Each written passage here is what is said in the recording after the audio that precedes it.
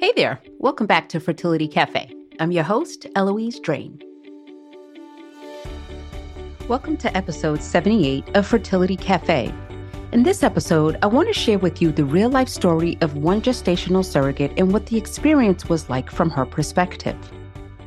The first successful gestational surrogacy took place in 1985. According to the Council for Responsible Genetics, there are no widely agreed upon statistics that can tell us just how many women have been surrogates and just how many babies have been born through surrogacy. However, a study from 2004 to 2008 showed that approximately 5,000 babies were born through surrogacy over those 5 years. Now, 14 years later, the industry has grown, and we can expect those numbers to be even higher. On with me today, we have a special guest, Heather Sir, a two-time surrogate who completed her first surrogacy journey in November of 2020, and now almost 2 years later is currently pregnant with her second surrogate baby. Well, hello, Heather. Welcome, and thank you so much for being here. Yes, thank you for asking. I was so excited when I saw your email. Awesome. Well, I'm excited to dive in. I know we have a lot to talk about. Yes. But first, just curious if you wouldn't mind kind of starting with what was your motivation to want to become a surrogate? So I worked at an OBGYN office for about 6 years. I started before my daughter was born and she's 7 now. Even before I had her, I was pregnant. I loved just like getting to know the maternity patients that would come in, towards the end, they start coming in weekly. And I was just like, it's just so cool. You're like growing a baby. It's just amazing. And then obviously I got pregnant with my daughter. I loved being pregnant. I had no issues. I was sick for maybe like a week with her, like never any issues. I wasn't, no medications, no high risk doctor, anything like that. It was like the perfect pregnancy. Just really enjoyed it. And after she was born, I was like, I love her so much, but I definitely don't want another child, at least right now. Mm-hmm. But I loved being pregnant. So and then I had met a surrogate at the OB office, and she would see the doctor that I usually roomed for. So I would ask her a lot of questions I was like, oh my gosh, is it your baby? Or just when you don't know at first. And she actually taught me a lot she's like, oh my gosh, no, I enjoyed pregnancy. And I was like, wow, I enjoyed pregnancy too. Like, who can I talk to about this? And she had actually connected me with her agency, and I just reached out, just asking a lot of questions. At the time, my daughter was only like 6 months. So I knew it would be a while before I wanted to actually do it. But I was like, I could just get more information. And I don't really want to do it right now with my daughter being so young, but definitely something to think about. And I thought about it for a long time. And then I actually reached back out to that agency when my daughter was 4 and got the process started, because I was like, wow, this is something I still want to do. And I still don't want any more children of my own. I just loved being pregnant. So why not, help grow a family. So I think people don't realize that surrogacy is like phases that you go through just to get to I want to become a surrogate, right? Yeah. So the first stage is like, oh, okay, yeah, this is something that I can do. And then you kind of get into your head, like, and you have agreed within yourself, you're capable. Yeah. Then the second phase, I feel, is now I have to share it with my family and get their perspective. Yes. So how did that go? Even when I first, like when I said when my daughter was like 6 months, I'm very close with, both of my parents, but I talked to my mom just more, especially about like pregnancy related things, and I actually had told her right away. I was like, this girl's having a baby for someone else. Like, how amazing. And she's like, oh, you love being pregnant. Like, I love being pregnant. I wish I could do that. I said, sorry, Mom. Like, I think you've already reached the cutoff, but but she was very, very supportive. I do have 6 sisters, and I did share it with all of them. And they were like, wow, like, they just had so many questions about surrogacy, but so supportive. My close group of friends, I did tell them like that I was thinking about it just because I wanted other perspectives. And everyone was just so, so, so supportive, because they knew just how much I loved being pregnant and how great, like how easygoing my pregnancy was. And they were like, well, why not? So very, very supportive. So I'm very lucky for that. Now, did you have a partner or a spouse at the time? No, I did not. Okay. So there wasn't anybody that you needed to really like not ask for permission, right? Because as grown women, we don't. Yes. Right. But yeah. And if I had a partner, I obviously that would be a very big, because if they wouldn't want you to do something like that, you want support. And honestly, I don't know if I would have moved forward if none of my family was supportive. even though it's something I wanted to do, I always want not their permission, like you said, but just to know I'm supported and cared for and loved. And I mean, they were there for me every step of the way. So very And lucky. and it's very difficult. And quite honestly, I mean, even in our agency, we wouldn't even accept anybody who didn't have support because I think that's good because it's important to get support. And if something goes wrong, which it happens, I mean, that support means everything and can help you along more than you would think. Yes, yes. Support is huge and you must have it to do surrogacy. There's just no way around it. No. So looking back on your experience, how do you feel about your first surrogacy journey? So let's before we even go there, can you walk me through, okay, you finally decided 4 years later that you're going to become a surrogate. Then what happened? So like I said, I'd reached back out to the agency, and that's kind of like the first phases where you don't realize the phases, like what you were saying. Cause I was like, oh my gosh, I'll probably find a couple really soon and be pregnant before I know, it's not really like that though. So I went ahead and like I had said, I only had that one pregnancy. So you have to have your physical done and get that updated to make sure everything's still okay. Like the mental evaluation. And of course, it's something I thought about, and I know I definitely could never be a traditional surrogate. I don't even know if that's still legal in some states, but I could never do that because that's just too personal. Even though people are like, how do you give it away? And I was like, well, it's not mine to keep. It's like when any of my sisters were pregnant, any of my best friends, I'm so happy for them. And I don't want to take that baby home, so I'm very happy with my just one daughter. Mm-hmm. But yeah, I kind of just started from the bottom of the list to check things off to make sure I was healthy enough to carry another pregnancy. Not that I'd had any health issues, but you just don't know, what an ultrasound will show when you haven't had a child in 4 years. And luckily everything was okay and I was able to move forward. But yeah, just kind of checking all the boxes off to make sure I was healthy and mentally okay and ready to take the next step of actually starting to meet parents and those things. I know you signed up with that agency, but before then, did you look at any other agencies? Did you do any due diligence?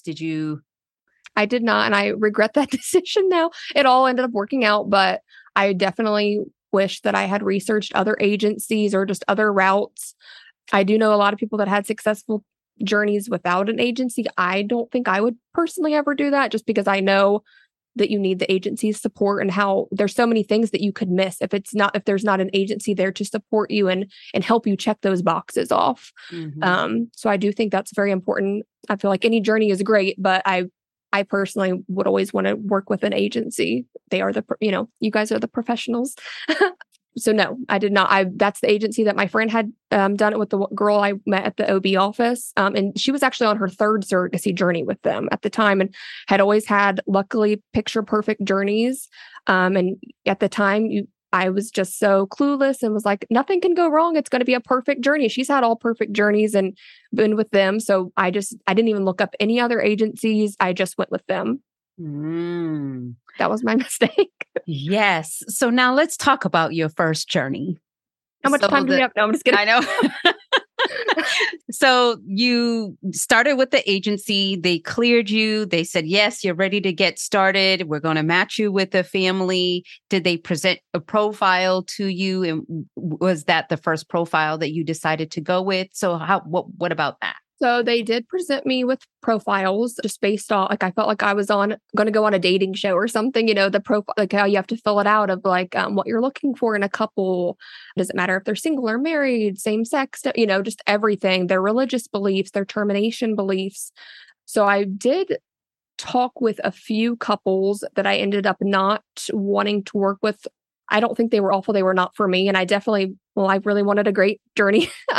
One was like, you need to write down every single thing you eat. I would like to have a list of all cleaning products in your home. And I was like, I really hope you find your match, but I don't think that's me, because not that I'm sitting here eating McDonald's every day, but I'm not going to write down every single meal. Like, I have a child and a life, right? So that just was not a match for me. And the other one, even though in my profile I had put down, it was very important to me to have a close relationship. This is not my child.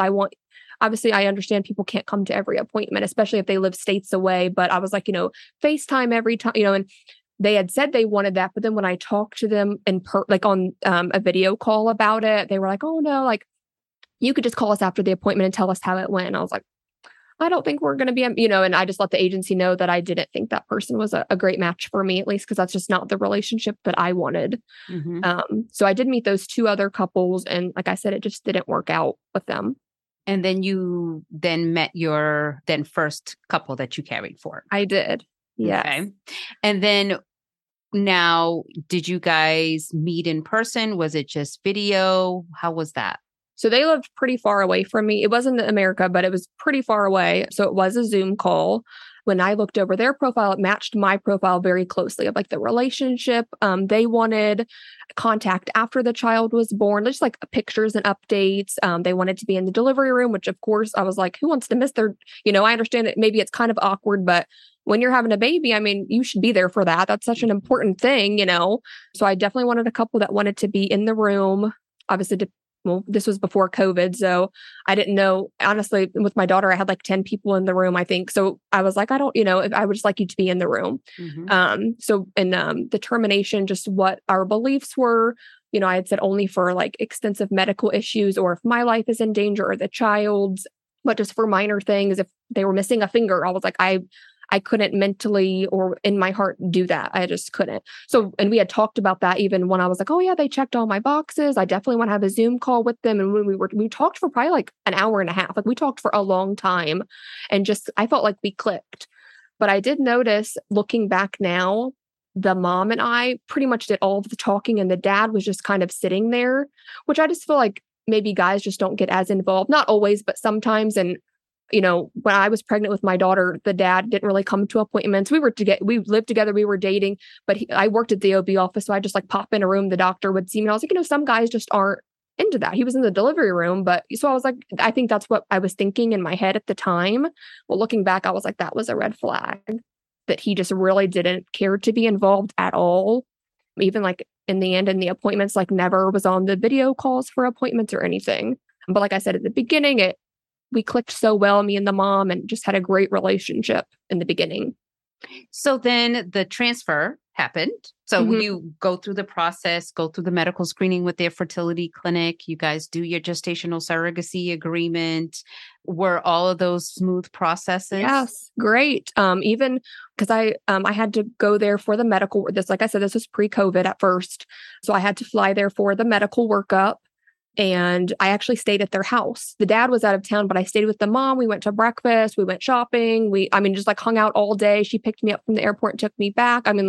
I was like pretty much considering her one of my best friends. We were just so, and like every day she would still be like, how are you feeling? Are you? And like, I hadn't even started medications yet, at that point. So just so caring. And every day she's like, I'm just so blessed to have you. And I'm so thankful that I found you. And, someone that I clicked with, because she had said she had met some other surrogates that just didn't want the same things as her and just how lucky she was to have found me. And that's how I felt. Cause I was like, oh my gosh, this is exactly how I want my first journey to go. Like, just always remember it, which I will definitely always remember it. But just things changed a lot.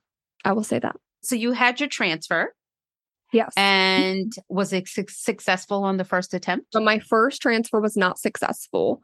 And actually the parents were both out of town. They both had like some sort of meetings or something where they just could not be there. And her best friend actually had picked me up from the airport, taken me to the transfer, taken me back to the hotel, and it didn't work. But they were just very hopeful and they're like, we're going to try again. And it was so quick. Like I said, I'd never been through this. And a lot of the surrogates I'd spoke to had first transfers work. So I was like, oh my gosh, I was very upset at first because I was like, what did I do wrong? Did I take my medication 30 minutes late one day? And the doctor explained you did nothing wrong. It just, it can stick or it doesn't stick. It wasn't a miscarriage. It just can happen.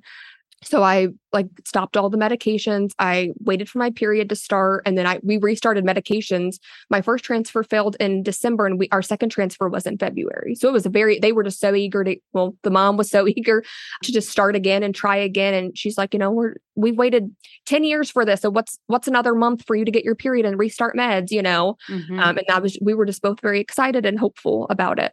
So, and then the second transfer happened. And did that one take? It did work. And that was actually, gosh, I think at my first ultrasound, so I was like maybe 5 weeks when they have like your first confirmation ultrasound at the fertility clinic. The next week, everything closed down for COVID. Like fertility clinics closed down, anything, that's when COVID really hit and things started getting crazy. Mm. So yes, let's talk about the crazy. March 2020, COVID came along, and then did you have any communication or with the intended parents during this whole time? So yes, actually on the way, and the dad was in the healthcare field. I'll say that. So he knows like the importance of masks, washing hand, things like that. Um, so and like I said, this is not that I didn't wash my hands, but I had never worn a mask, really for anything because why would we have? Now it's like you look back and that seems so normal, but it was not normal at the time. And he had asked me, I remember on the way to the second transfer, he was like, "Do you mind to wear a mask on the plane?" And I was like, why? And he's like, well, there's been some rumors about like a sickness or, I don't know if he said sickness, what he said. It wasn't a pandemic yet. And I would just feel more comfortable if you could wear a mask. And I was like, oh, well, sure. Like, I don't mind. So I even took a picture of myself with like a mask on, like on the plane. And I was like, if that's what they need me to do, I want them to be reassured that like I'm doing whatever I can to not get whatever the sickness is that's spreading around.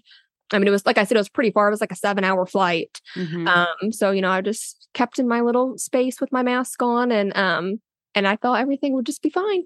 And I was very excited and just hopeful, like I said. Mm-hmm.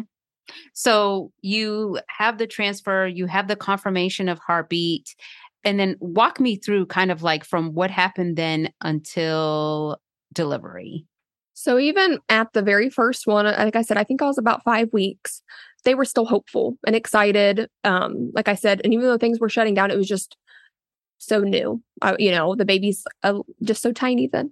Well, then at my second confirmation ultrasound, I believe it was like a week later. Obviously, there's still a heartbeat. The baby was still fine. And I was so excited. We were on FaceTime. Well, I was on FaceTime with the mom. And, just was showing her the ultrasound. I was like, do you want me to mail you these pictures? And she's like, no, I don't think I need them. We'll just talk to you later. Let me know when your next appointment. And I was and like, just kind of acted weird. And like I said, we had a great relationship that was just not like her, kind of taken aback by that. Well, later that day, I had gotten an email from my match manager, who was kind of like our contact, but it's kind of different from the current, like your guys' agency. It's not, I didn't have someone, they didn't have someone. We had one match manager that kind of managed both of us, any issues or appointments and things like that. So honestly, that should have been my first red flag. But so she had asked me to call her right away. And I was like, oh my goodness, what's going on? Like I just had no idea. Well, she had said that she had a letter for me that she wanted to read to me from the parents. And I was like, a letter? Like, I was just very confused. And I was actually at work and I was like, she's like, well, call me after work. I don't think you want this. You don't want me to read this to you while you're at work. And I was like, well, I can't sit here for 4 more hours and not know. I need to know what this letter is. So pretty much the letter, I don't remember exactly what it said, but it was like along the lines of, thank you for doing this for us. We really appreciate you, but due to COVID going on and we don't know what will happen or what to expect, we would like you to have a termination. When COVID is over, we'll try again.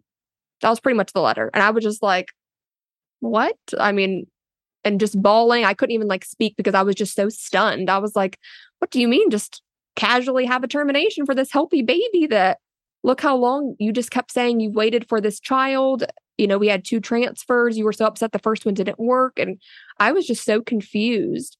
And at the time, like I said, the match manager just said it so like nonchalantly, like I didn't have a choice. Like she's like, so let me know, you have maybe like a week because of the Ohio heartbeat bill, which is like at 6 weeks, you cannot have a termination after that. She's like, so we'll just have to book you on a flight to like another state and we'll get it taken care of. And I'm just like, well, is this something I have to do? Like the baby's healthy. In my contract, I specifically said I'm not going to terminate a healthy baby for at this point, no reason. We don't even know what's going on with COVID. There's no studies yet. It literally just started this month, and obviously I never knew what would happen with COVID, how serious it really was. But at that time, I'm like, this baby is perfectly healthy. And so I had called my lawyer. I had to reach out to her and she's like, oh my gosh, no, this is not what you have to do. I've been forwards and backwards in your contract. And this is not something you have to do. It's your decision. And the couple was obviously very upset with me and said that, I would regret it because if something's wrong with their child, they're going to sue me. And of course I was so stressed and scared and oh my gosh, I felt so many emotions that I've never felt before. And it just was crazy because just like the week before, I was just so happy and excited for them. They were so happy. And now this, of all things, I was like, is this really happening? And even like, I had called my mom right away and my sisters, and they couldn't believe it either. I mean, nobody could believe it. I had talked with the agency and I was like, actually, I'm not going to be able to have a termination. I had in the match meeting and everything, I've said that I will have probably mental issues if I just terminate a healthy pregnancy. I cannot. And that is why I thought we did these match meetings to match on things. And when I had met the couple, they had actually told me due to religious beliefs, they did not believe in termination. So I would never have to worry about it. So I'm like, well, what happened with that? Like, what's going on now? Because this is not what you were saying before. And they're like, well, we didn't know there'd be this sickness going around. And I was like, well, no one knows what's going to happen with pregnancy. Anything can happen with any pregnancy. And you have to take it one day at a time, and like I said, they were very upset with me. They kept saying they were going to sue me. They were going to stop payments. And I was like, stop payments, because I'm not worried about that right now. This baby is healthy and I'm going to protect him. I promised you I'd protect your child for the time that I'm carrying him. And that's what I'm going to continue to do, which they were not happy about. So I'm trying to think, I was pretty early then. I mean, honestly, every day I just expected to wake up and have a miscarriage because I was just so stressed and so upset. And I would have nightmares about them like forcing me to have a termination. And even the dad had called and he was like, it's just a pill. You can just take a pill and it's fine. It won't even be a big deal. And I was like, well, that's easy for you to say because you don't have to put yourself through that. And, and it was just awful. So after that, the mom, I had texted the mom, I think, and said, like, are you sure you don't want these ultrasound pictures? Like, I feel like you guys really need to think about this. I know it's not my child, but we had an agreement about the, termination beliefs and reasons. And this is not one of the reasons, things like that. And she's like, well, I can't speak to you anymore per my lawyer. So we didn't even speak again, actually, until the child was born. So you had no communication with him throughout the entire pregnancy? At the appointment, the agency and the mom would be on the phone, but the mom would not speak to me. The agency would be like, well, the mom has a question for you, or the mom has a question for the doctor, but she wouldn't speak to me or ask how I was doing or anything. My doctor was like, what's going on? Because I had explained to my doctor what was going on because at the first appointment with her, they were trying to say like, well, don't you think that she should just have a termination? And the doctor's like, no, I wouldn't tell any of my patients that for a healthy pregnancy. There's no reason at this time. We don't know, even if Heather was to get COVID, we don't know that anything would affect the child. And at this time, there wasn't even like COVID tests, really. There weren't, or because it was just so new. There was no vaccine. There was nothing. So I was scared and I was like, gosh, I hope I don't get it, but I'm going to be careful. And that's all I can do. Just like if it wasn't going on, I would just, if someone's sick, I'm not going to go around them. I'm not, and like I said, things were pretty much shut down. We really weren't going anywhere. My daughter was like, we were doing home virtual school, but I was like, I'm going to keep your baby safe. Like I promised you that I would. And that's how the pregnancy went. It was, like I said, the support of my family and my friends, I feel like really got me through because every day I was like, oh my gosh, do they even want this child now? Like what's going to happen if they end up not wanting him, because you don't even think about that with surrogacy. You try so hard and you put so much time, effort, and money into this. And now like you're not excited. And it was just awful. It was horrible. But I just kept saying like, at least he's healthy. I'm just so happy that he's healthy. And in the end, I hope that it works itself out and things get better. I just kind of took it a day at a time, a month at a time. Every ultrasound, I'd be so excited. And the mom just wouldn't speak. She didn't want, I still have all of the pictures of the ultrasounds because I was making them a baby book, like from all my appointments. And like when I first felt his kicks and things like that, and I still have all of that stuff because I'm hoping that one day she will want them. So during this whole time, okay, so they weren't obviously involved and clearly there's an agency. What was the experience with the agency like? So I just felt like I had no support besides my friends and family. I don't feel like, the match manager actually, I think it was in May. It was like 2 months after this all started. The match manager, I don't know if they laid them off or what, but there was no more match managers. So I had nobody. I know. I was like, well, this is the time I really need somebody for support. And I have nobody. I know that around 6 months, so I was like more than halfway already, they did assign me to like a therapist within the agency that they wanted me to talk to weekly because I think they thought I was going to like just mentally lose it or something. And like I said, I talked to my family every day about it. It's not something that I just like kept inside. I mean, I would openly talk about it, obviously not with names or details, but but I do think you can't just keep things inside. You have to talk about things or you'll probably explode. So I feel like their support just was everything to me. But it was very hard because I kept asking the therapist, I was like, what if they don't want the child? What will happen? You know, I'm just so scared for the baby. I want him to be loved and care, I don't know. Yep. So, well, finally you get to delivery. And what happened on that day? So I was induced with my daughter. And the baby was always the boy. I didn't have gestational diabetes, but he was always measuring like over a month ahead. So he was bigger. And I'd had a growth ultrasound, I think when I was like 38 weeks, and he was already measuring 8 pounds. So they had said I could be induced at 39 weeks if I would like to. And I was like, oh, well, that's fine, because I don't want to have a 10-pound baby. So that's fine. So we had like the agency and the mom were on the phone. We planned the induction date with my doctor and everything because they were like, everything's still healthy. Heather's blood pressure is fine. So at this point, we can go ahead with an induction. She's had one before. And I even told them, I was like, you guys are more than welcome to be in the room with me still. It's still your child. I would like you to be there when he's born. Even though there was no communication the entire pregnancy, never been to any appointments. No, but I just kept thinking with my daughter, there were so many people in the room that I honestly didn't know. So if they were just in there not speaking, it didn't even bother me just because I was like, one day they're going to regret if they don't be in the room. You can't get that moment back. But they said no, they didn't want to be in the room. They did come to the hospital. Like I said, it was a planned induction. They did come to the hospital and stay. Like they got a hotel the night before. And I went in like the day of the induction. They called me that morning to tell me what time to be there. So I knew it would be that day, but I did not know a time. So they came the night before, which I was excited about. I was like, well, this is hopeful. They want to be there at least, And I actually ended up needing a C-section because I was induced on a Wednesday night. They broke my water and he ended up being 9 pounds, 8 ounces. So I can't remember what it was, like shoulder dystocia, something with his shoulder being stuck on like my pelvic bone where I was pushed for over an hour Friday morning and he still was not coming out.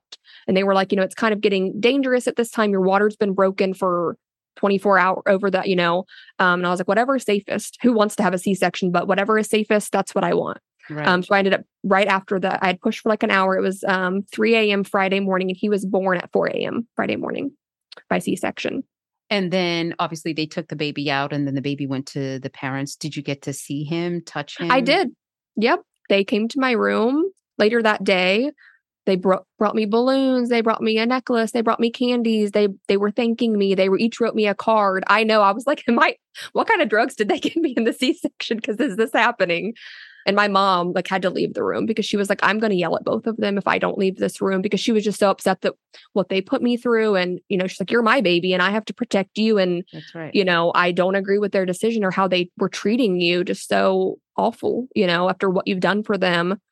I don't like to hold grudges. Obviously, I wish that the whole experience had gone better. But like I'd said, I'm so happy of how it turned out. I'm so happy he was healthy. I'm so happy that I could see when they were holding him, how much they care about him, and both of them, not just the mom and the dad. And he looked just like the dad. It was like a baby version of him. So I was like, who can't love him, So, and I still get pictures. I get updates. I get texts still thanking me. Look at him grow. Look at it, happy first birthday to him. And I'm so thankful of how it turned out. But of course, I wish that they could have the whole time just been happy and excited, because at my 37-week appointment, I had asked the agency to ask the mom, since she did not speak to me, are her family excited? They've been waiting for this. Her dad has been waiting for this for a grandchild, because when I had stayed with her, we stayed up talking all night and how excited her dad was that they were moving forward with the surrogacy and, going to have a grandchild. And at 37 weeks, they had still not told any friends or family, which I was very concerned about at that time. Even my doctor, after I ended the Zoom call at the appointment, she was like, should I call children's services after the child's born? Is he going to be cared for? Nobody even knows he exists, or he's going to be born very, very soon. So like I said, it was a huge relief in the hospital. And every day she would text me do you want to come to his room? Do you want to come, and do you want to hold him? Do you, or we bring him to your room? Because I had to be wheeled around because of the C-section. But it just, like I said, it was a happy ending, but it was just a long, stressful, not ideal journey that I would not wish on anybody. Right. Yeah, absolutely. And did they end up apologizing at all? So I never actually got an apology. I just got a lot of thank yous for keeping him safe the whole time. And I forgot to say, right after the COVID test started hitting shelves, they did ask me to COVID test every month. And I was like, if that's what you want me to do, that's what I'll do. I mean, who wants to stick that thing up in their brain every month? Right. But I was like, if that gives you guys some relief. And I never ended up getting it, luckily. And he was healthy the whole time. I was healthy the whole time. And I mean, that's all you can ask for. Yes, so absolutely. I'm just so happy it all worked out, because it could have ended badly. But like I said, it all ended up working out. Absolutely. Well, and then you decide to do another journey. I did. It took some time, a little bit of time, because I was like, after that, whew, I don't know if I could do that again, but I was convinced that I deserve a better journey, and I can help another family, and I can do things to avoid that happening again, like researching different agencies, and making sure I have support from the agency and, things like that. So was there anything that triggered you into, okay, I'm ready and let's go? Or was it just a feeling like, okay, I'm ready now? Or I mean, honestly, even though that C-section was so horrible, and I feel so awful for people that have C-sections that have to take care of a baby afterwards, because I don't even know how I could have, my daughter was 6, I think, after the baby was actually 5 when the baby was actually born. So she was like helping me get up to go to the bathroom, and I just needed so much help after the C-section. I couldn't imagine taking care of a newborn at that time. But I mean, honestly, I missed being pregnant like right away. Like I said, I just love being pregnant, but I don't want to have another baby. So I was like, it's something I'll think about, but I just don't know. And then I actually pumped for a different surrogates couple, their intended parents. She didn't want to pump. I pumped for them for 3 months. And then I pumped for a preemie bank. I pumped until I was 13 months after postpartum. So I pumped for a long time. So I was like, well, I'm not going to be a surrogate right now. I just want to keep pumping. And I was trying to like beat my numbers. I was like, okay, if I can pump this much today, so I just focused on that. And my daughter, surrogacy does take a lot of your time with the appointments and the medications and side effects and just everything. So I was like, okay, I'm pumping now. I'm good. Well, then I knew I was going to be done pumping soon, because that also takes over your life. And I planned, we went to Disney in October. So it was almost a year after I had delivered the baby. And I took my pumps with me, and that was a full-time job at Disney trying to find a pumping station. So I was like, I think I'm about done pumping. I'm going to, start thinking about it again, start researching agencies again. And I did reach out to some of my surrogate friends. I was like in a surrogate group on Facebook. So not through the agency, just in general. It was like pumping for some surrogates that are pumping or something like that. So I reached out and just like asked people about their experience with agencies, why they liked the agency, if there was something they didn't like. Because I mean, one thing could have gone wrong, not like my situation, maybe something minor where they were like, that was the worst. And really, maybe it was, maybe they were being difficult or something, maybe it wasn't actually the agency. So I just wanted to get other people's input on agencies. And then can I say Jesse's name? Okay. She had reached out to me. She's like, I want to tell you about the agency that I'm with. Like, I know what you're thinking. Oh my gosh, another agency. She said, it's nothing like that other agency. And I was like, okay, well, if it's nothing like them, let me get more details, because that's what I'm interested in. And, a agency that I feel like actually cares about me, that wants to support me. And I understand you have to support both sides, but like I said, I kind of felt like I was just like cut off from the other agency. And they did check on me, I think, a few days after the baby was born. Like when I had to stay in the hospital for like 3 days afterwards. And then I ended up getting to go home, and they did check on me. The therapist woman did. And I had said and I was not ever going to work with them again, but I did ask if I wanted to be a surrogate again, like, would I be able to? She's like, oh yeah, you would definitely be able to, but not with us, because you wouldn't terminate the pregnancy. So that I was like, wow, okay, thanks. Not that I wouldn't work with you guys again, but that's just awful that, I didn't do anything wrong. I did what I said I would do. I kept the baby safe, and look, we never got COVID, and he's healthy, so. Yep. So now you are matched with another family. And how has your experience been this time around? So different in a great way. Of course, it was like the same kind of dating profile that I made, before, where you match up with couples. This couple, the husband and wife, they're both equally involved. Oh my, like we're in a group chat. We talk pretty much every single day. Just so different. And like, I loved in the match meeting that he was so involved, because I was like, oh my gosh, this is so different. And I wish, that I had this last time. So just amazing. And they are just so supportive. I'm 11 weeks along now. And the last like month and a half, I have been sicker than I was with the last 2 pregnancies combined. Unfortunately, it is getting better now, though. I haven't thrown up in like 2 days. So that is awesome. I'm very excited about that. But every day they're like, what can we do? Can we send you something? And I was like, well, you could send me, but I probably can't eat it because I'm just, no appetite really, but just so supportive. Anything we can do, and I've had one appointment so far. Well, the pregnancy confirmation and then like, the OB. But each time they are on the call with me, they both are on the call because they do live a few states away. So I understand they could not come to every appointment, but I do have an appointment in a few weeks, like what is it? My second actual visit. And the mom is flying out for that. And she's super excited. And I was like, this is what I wanted. Like, and they're just like, and they had heard the horror story. And because that was very important to me to get a couple's reaction on the lot. Cause I was like, oh my gosh, not that you can't have your own opinion, but if you thought for some reason they were in the right, I don't want to work with, I don't want to carry your child. Yeah. And they were just like, they couldn't believe it. They were like, what? How could someone even go through all of this that we've gone through and then just want to terminate when the baby was perfectly healthy? And I was like, I wonder the same thing. And I don't know an intended parent's point of view. Fortunately, I've been able to have my daughter, but I can't imagine that mindset being in their shoes. So just a totally different relationship.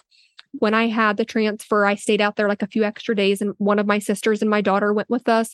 We had dinner every single night. I was like, you guys don't have to, like, they kept, we can take off early tonight. Do you want to get dinner? And I was like, you don't have to, like, I've never been to this city before, so I'm okay with exploring. They're like, no, we want to spend all the time we can with you, which I love. I just didn't want them to feel like they had to, but they loved it. I loved it. My daughter, I think it's very important for my daughter to know the mommy and daddy because she knows it's not our baby. So it's just amazing in the best way. So do you have any regrets? I don't want to say I have regrets. I definitely wish I had done more research the first time around because it could have been a totally different experience. But then I think whoever, if they had another surrogate, what they would have gone through. And I just don't want anyone to ever go through that experience because they might not have been as strong as me and said like, okay, that's what you want. I know it's not good for my mental health and I know the baby's healthy, but let's go ahead and term, and they're just so happy and, the baby's so healthy and he didn't deserve that, and I don't want to say I have regrets because you don't know how things would end up and they end up how they're supposed to. Yeah. So I guess I do not. But that's why I try to tell my story and not, and I'm sure people will still work with that agency. I know that they do and they have great experiences and I'm so happy for them. But I always like to let people know that do your research because if you get in that position, you want to have support from everybody, from the agency, so it was just very scary. And like I said, my support system, that's so important to have that because you never know what will happen. Yes, absolutely.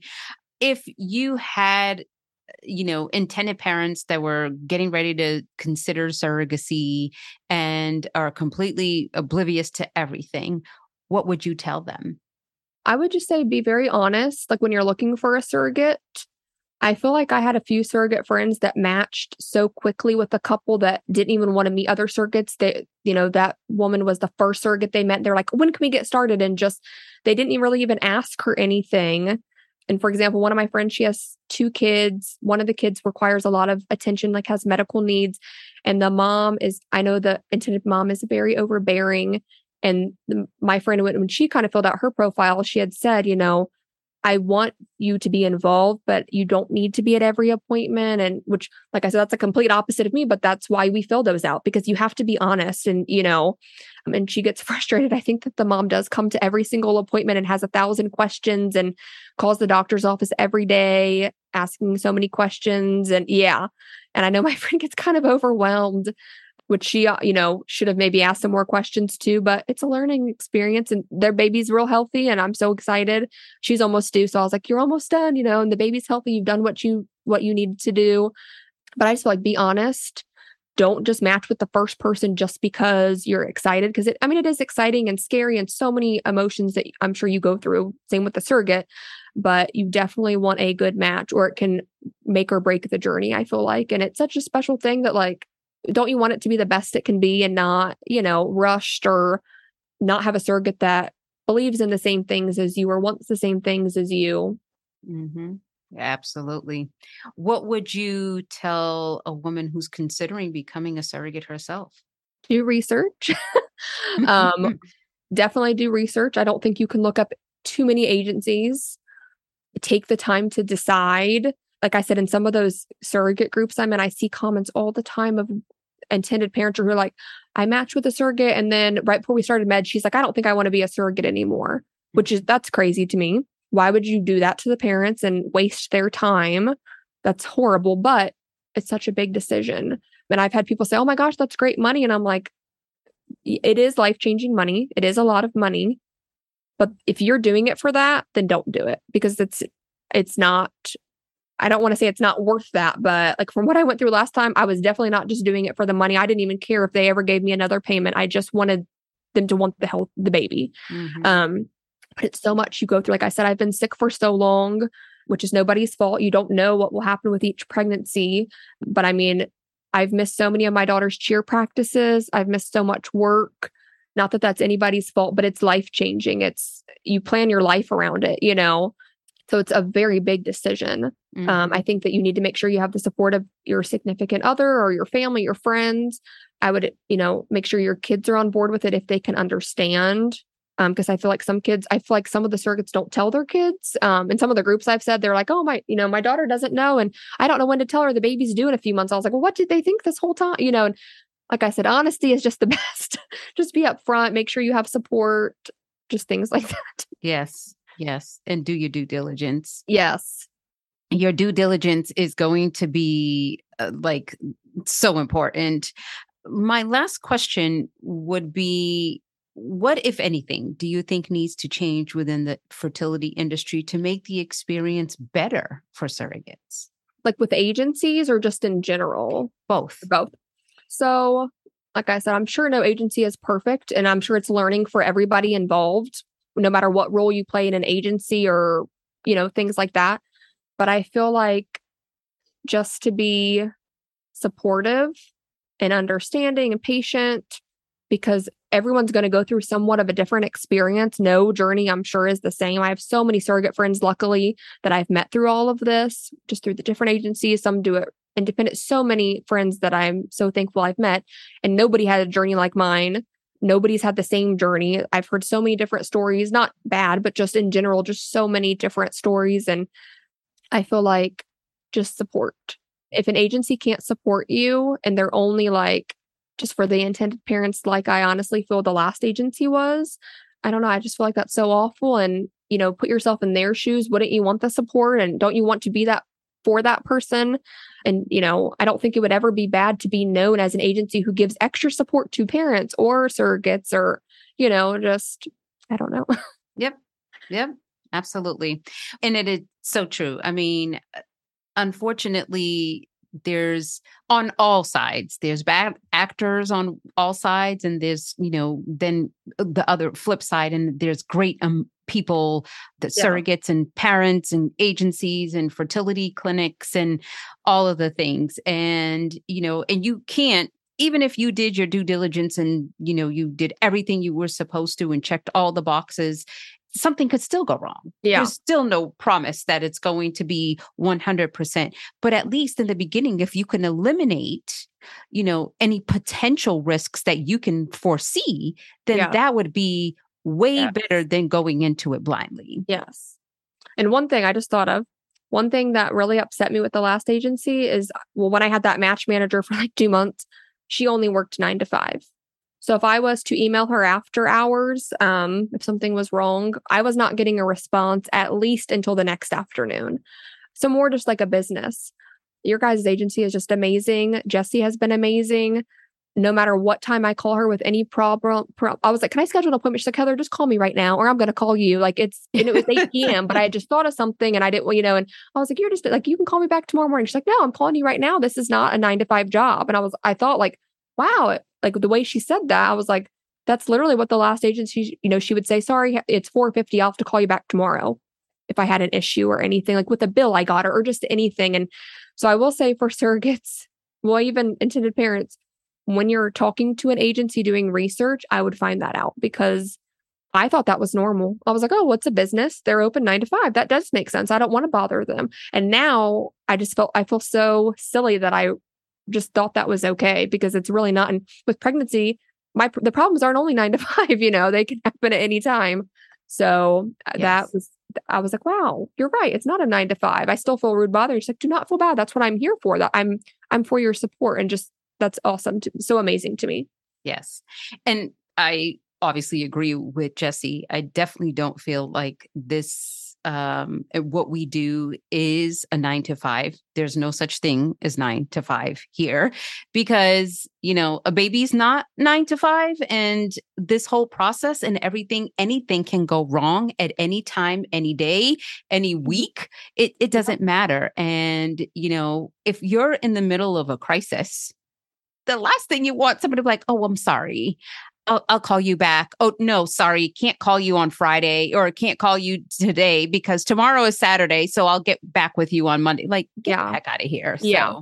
So that was very eye-opening. Like when she said that, like I said, something just clicked and I was like, wow, you're right. That is how it should work, because it's not just a business. I mean, it is a business, but that's not, I just know that you guys are so much more caring. And like I said, I just wish, I don't have regrets, but if I could go back, I guess I wouldn't change it. But if I could tell someone to go, I'd be like, go over there, because they are awesome. I feel like I'm supported no matter what time it is. And that is just, you don't realize how nice that is until something happens and you're like, oh, and I have no one to talk to now because they're closed right now. Right. Yes. Yeah. No, we definitely don't want that. Well, Heather, I am so grateful that you were willing to share your story and, for being on the show with me today. Is there any last words you'd like to share with our guests? No, I mean, thank you for listening to my story. I'm so excited that I could share it. Like I said, until something I feel like goes wrong, or you've heard of someone else having something go wrong, you don't know what questions to ask. You don't know to research things. Not that anyone has to be like, never work with that agency again, but just be informed. Just do your research, do your job, to protect yourself, to protect your family, your feelings, your mental health, and just, if you're looking for surrogacy options, if you're an intended parent or being a surrogate, like I said, just do your research and don't settle. Don't rush it, because it can take a very long time. But, it's so exciting. It's amazing. Like I said, when I saw those parents with their baby, it was just amazing. And I couldn't have been happier at that. And I kind of forgot everything that had happened, because I was just so happy that he was loved, taken care for, and healthy. Awesome. So I'm so excited that I could share my story with you. And thank you so much for asking me to be on here. I was so excited. Well, awesome. Thank you so much for being here. I appreciate it. Yes, of course. Thank you so much for listening. If you found this episode helpful, please rate Fertility Cafe on your favorite listening platform and share this episode with anyone you think could benefit from hearing it. Thank you so much for joining me today. Until next time, remember, love has no limits. Neither should parenthood.